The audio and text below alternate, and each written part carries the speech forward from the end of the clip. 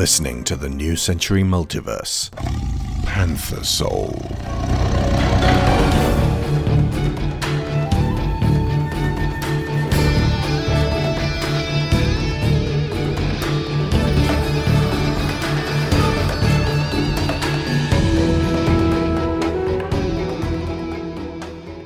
Chapter 4. The Old One. Beatrix. The Crimson Serpent reaches our hidden cove, off the Cape of William, named for the monocular corsair of old. We dare not attempt to find safe harbour here. The priority is to simply dispatch myself and the away team in a rowboat. The sea-bound militant abolitionism, with mild elements of skullduggery and looting, which our organization performs, is considered by the whole crew to be an essential good. To abandon that ongoing mission of mercy, moor our ship, and proceed altogether in search of the Cloudbreaker through many unfamiliar lands will likely wind us up in an almighty skirmish where we are out of our element, with no friendly place to retreat to. Thus, it is decided that this is to be an operation of stealth. Myself, Lisette, and Rickish will be the ones to go. My dear friend, Marco, objects most strongly. As a lion, you will draw obvious and righteous aggression from the various tribes. I stand firm and remind him how useful it was to have someone from Albion around to mask our impropriety from my own kind, especially one with a silver tongue like mine. And this coastline, and indeed deeper areas, now have more lions dwelling within them every month. The encroachment is happening at a pace that frightens us all. We bid the crew of the Serpent farewell, and are reminded of the arrangements to reconnect, should we succeed in our nigh-on impossible task. I pull thoughts of this being a one-way trip from my mind. We will simply do as we can to blend in and quietly uncover a trail that may lead us, one day soon, to the Cloudbreaker. I watch the roiling waters behind us as our rowboat disembarks for the sheltered, sandy beach, resplendent with leaning palms. I shudder to imagine what ravenous forces could, this very day, be coming from across the sea.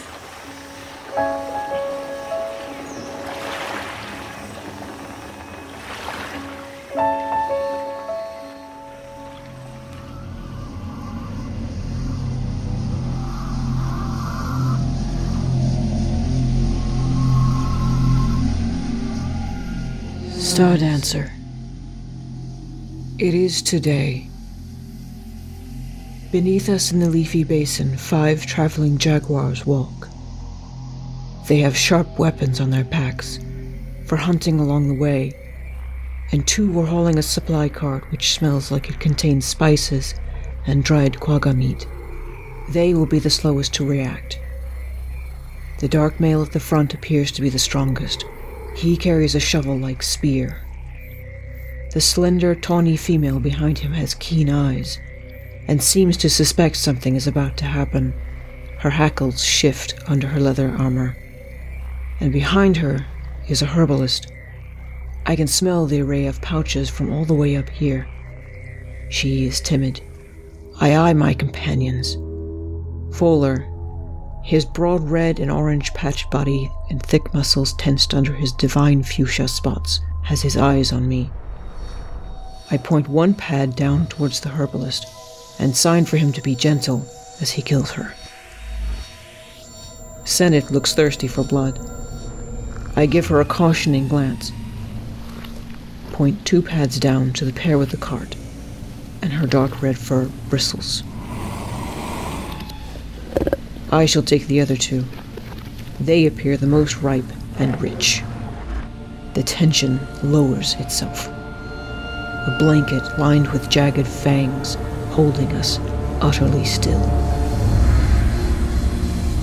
Then we break free and fall, cascading down upon the frightened jaguars.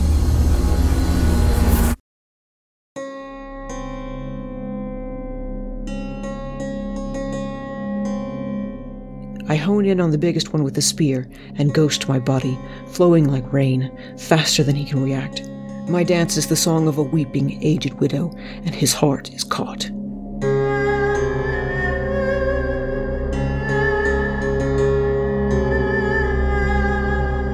His thrusts become wild and sorrowful. The sharp-eyed female tries to help him, but I pirouette between them both, dashing my pads against their pressure points, taking away their movement, putting their limbs to sleep. The male goes down, the female struggles. I backflip and arch myself as the widow's heart breaks in two, before landing the final blow to the back of her neck. She curls up, gentle as a drowsing kitten. Fowler holds aloft the crumpled form of the herbalist for me to inspect. He has broken her neck like a twig, but her expression appears peaceful, as though in sleep. I feel a pang of pity, but thank him for his mercy. Across the way, Senate stands over the two quagga, now bleeding from their severed throats. Their expressions are not peaceful at all. I growl disapprovingly at my companion, and she hisses back. We can only carry so much, and the meat is most welcome. Senate and I must drag the large male. Fowler hefts the cart, and I remove several worldly items, and much in the way of supplies they were transporting, so that I can lay the slender, tawny jaguar down in their stead. There was something in her eyes that I admired, behind the sharpness.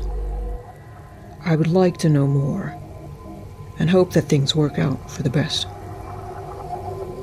Behind us, we leave the dead.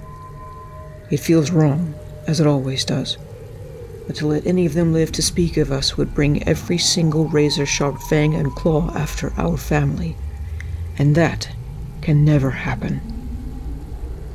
We must, as always, strike like a bolt from above, and disappear without a trace, back into the safety of the forest.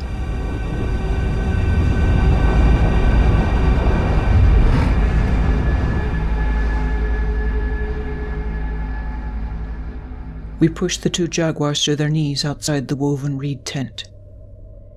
Their paws are bound and they reek of fear. Senate makes the offering cry, and the beaded flap rolls back. From within emerges a dark, cloaked, hooded form. Maug pads forward slowly and bends down, her face hovering close to the female. She has been weakening in recent yesterdays, and is badly in need now. Part of her cheek is crumbling. Her left eye has a pale magenta glow about it. When she opens her mouth, her fangs are rotted, her lips are sallow, and the breath that emerges reminds me of grave posts. What are your names? She asks the captives in one of their primitive jaguar dialects. They gaze into those eyes, transfixed like antelope. Jax, The big male hisses. you can go straight to the lands of the Forgotten. Noon, Murmurs the female. She, unlike her companion, is adrift in the aura surrounding this most ancient of beings. You are both strong, Says Maug, playing a claw under Noon's chin. your senses are so alive. What do they tell you? How do you feel? Noon's breaths are shallow. That I am alive. Maug turns to Jax. And you have power in your frame. What would you use it for? I would crush your skull, witch! He snaps. I would welcome death if I could avenge my fallen comrades! Mog straightens up and very slowly smiles, then turns and re-enters her tent, standing in its gateway. For me. She purrs, and then to us. Unbind him. I hesitate, worried for my now fragile mother, but she nods encouragingly, and I obediently slice the cords at the muscular jaguar's wrists, thumping the areas upon his body that will send movement back to his limbs. The male stands, groggy, somewhat uncertain, and turns about, his eyes flashing with hatred for us. Behind me, Senate draws her daggers and readies herself to kill, while Fuller flexes his frame. Jax glances down at Noon, whose head is bowed, then turns back to the tent, where Mog stands waiting. She repeats herself. Come for me! Jax roars, desperation, fury, and despair all roiling into one as he dives forward and is swallowed up in woven confines. We do not see what happens, but we hear it. I see Senate lick her lips.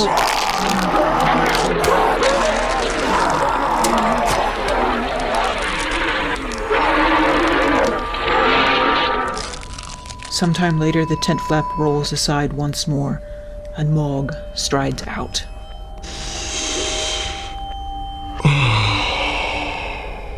She is a beautiful, gray, divine leopard. Not youthful, but brimming with the wisdom of experience. She crosses to me, lowering her dark hood, and runs her pads across my cheek. I shiver at her touch, as the smudged spots upon fur seem to shift and undulate. The crumbling has mended. Her lips are full and ripe, and her eyes are focused and piercing, with the magenta light hidden far down inside. Behind me, Senate lets out a low growl. My mother kneels once more beside Noon and raises the jaguar's head gently, breathing sweetness upon her.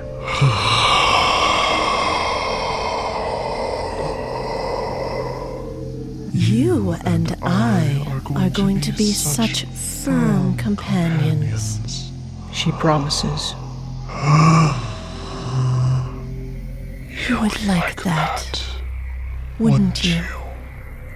Noon's hackles relax, and her mind drifts. Yes. She purrs. Yes.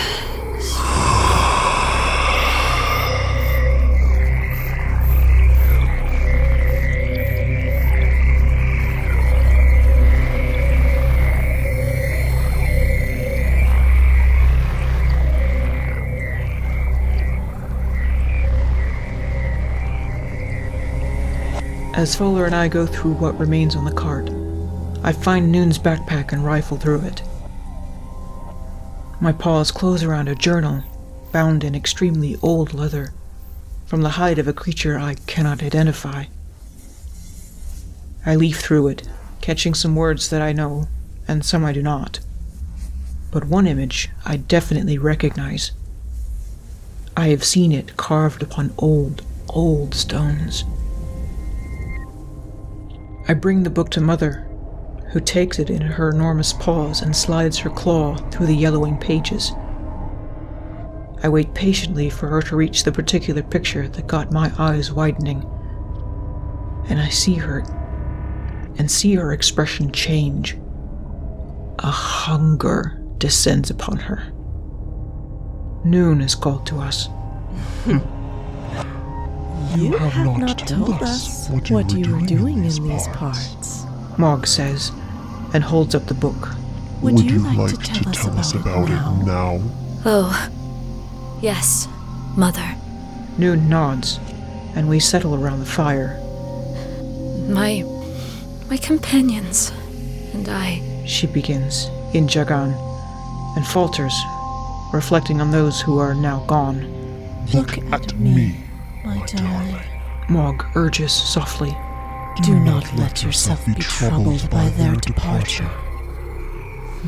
my companions. You are alive. And can Tell us tales of your circus before you found your way home. To us. We had acquired this book, with its instructions directing us to the city of Bast. I understand much of what she is saying from scraps picked up over the years.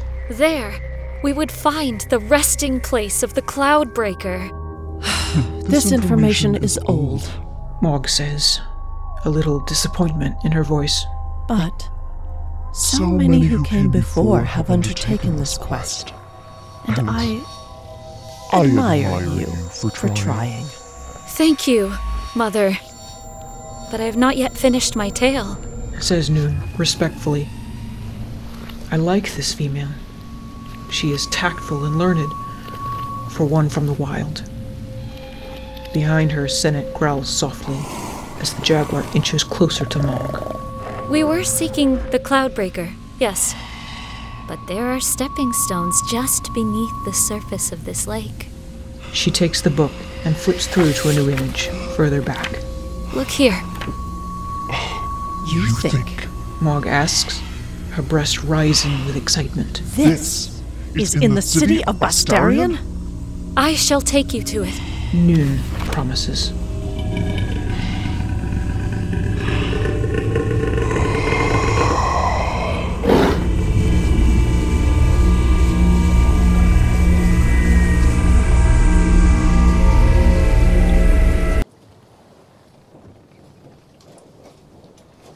Commodore Shrike.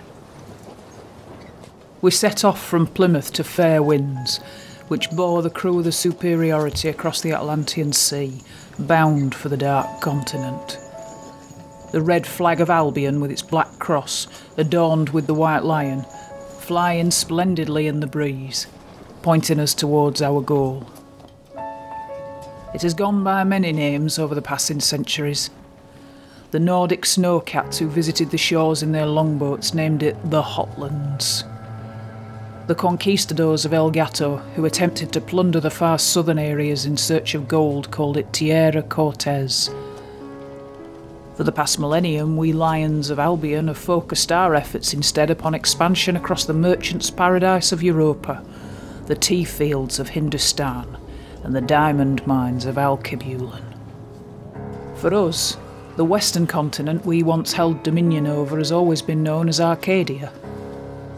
Now it exists in two potential states, vying for dominance in our minds, the old world and the new.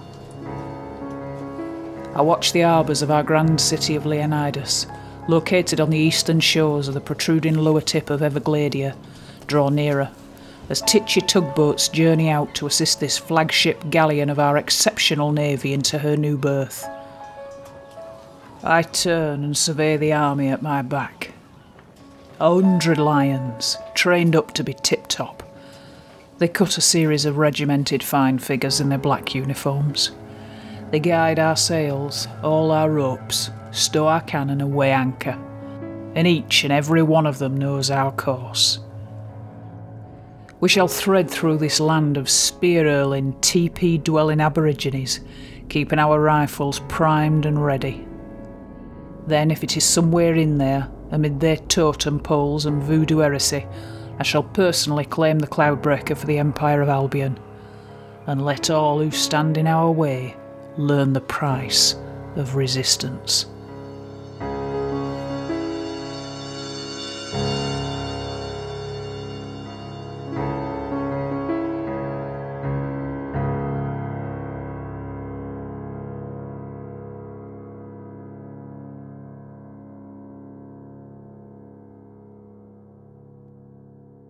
You have been listening to episode 4 of Panther Soul, The Old One. Written, edited and directed by Alexander Shaw. Captain Beatrix performed by Loretta Saylor. Marco performed by Robert Souris. Stardancer performed by Theo Lee. Morg, performed by Maya Suris. Noon, performed by Tanya Milojevic. Jax, performed by Jerome Bacat. Commodore Shrike, performed by Sharon Shaw. Make Your Decision by Dan Phillipson of Shockwave Sound. Panther Soul theme, Zard, composed and performed by Jason Bradley Livesey of Shockwave Sound. Witch by the Sea, composed and performed by Darren Curtis. Ghost Story, Zombie Hoodoo, and Whimsy Groove, composed and performed by Kevin MacLeod of Incompetech.com.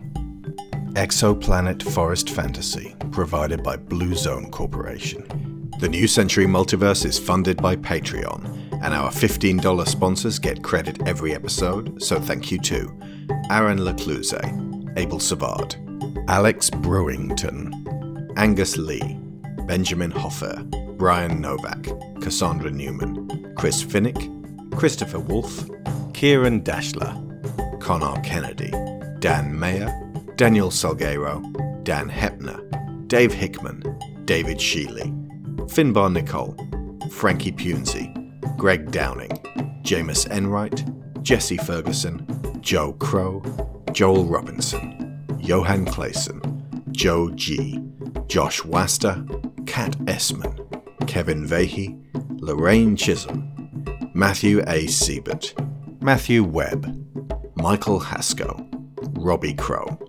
Sarah Montgomery, Tima Helaz Harjo, Tim Rozensky, Timothy Green, Toby Jungius, Tom Painter, Trey Contreras, and Valencia Burns. For the maximum New Century Multiverse experience, you need to be checking out the podcast Through the Wind Door, where Greg Downing and Toby Skills Jungius talk us through each story like a book club and go into mind-boggling depth. I don't know about you, but I like having my mind boggled. They're currently up to Steamheart. And if you want to read the entirety of Panther Soul right now, it is available in a gorgeous paperback on Amazon.com. Alternately, you can support this project for $10 on Patreon and get access to all the New Century ebooks and audiobooks.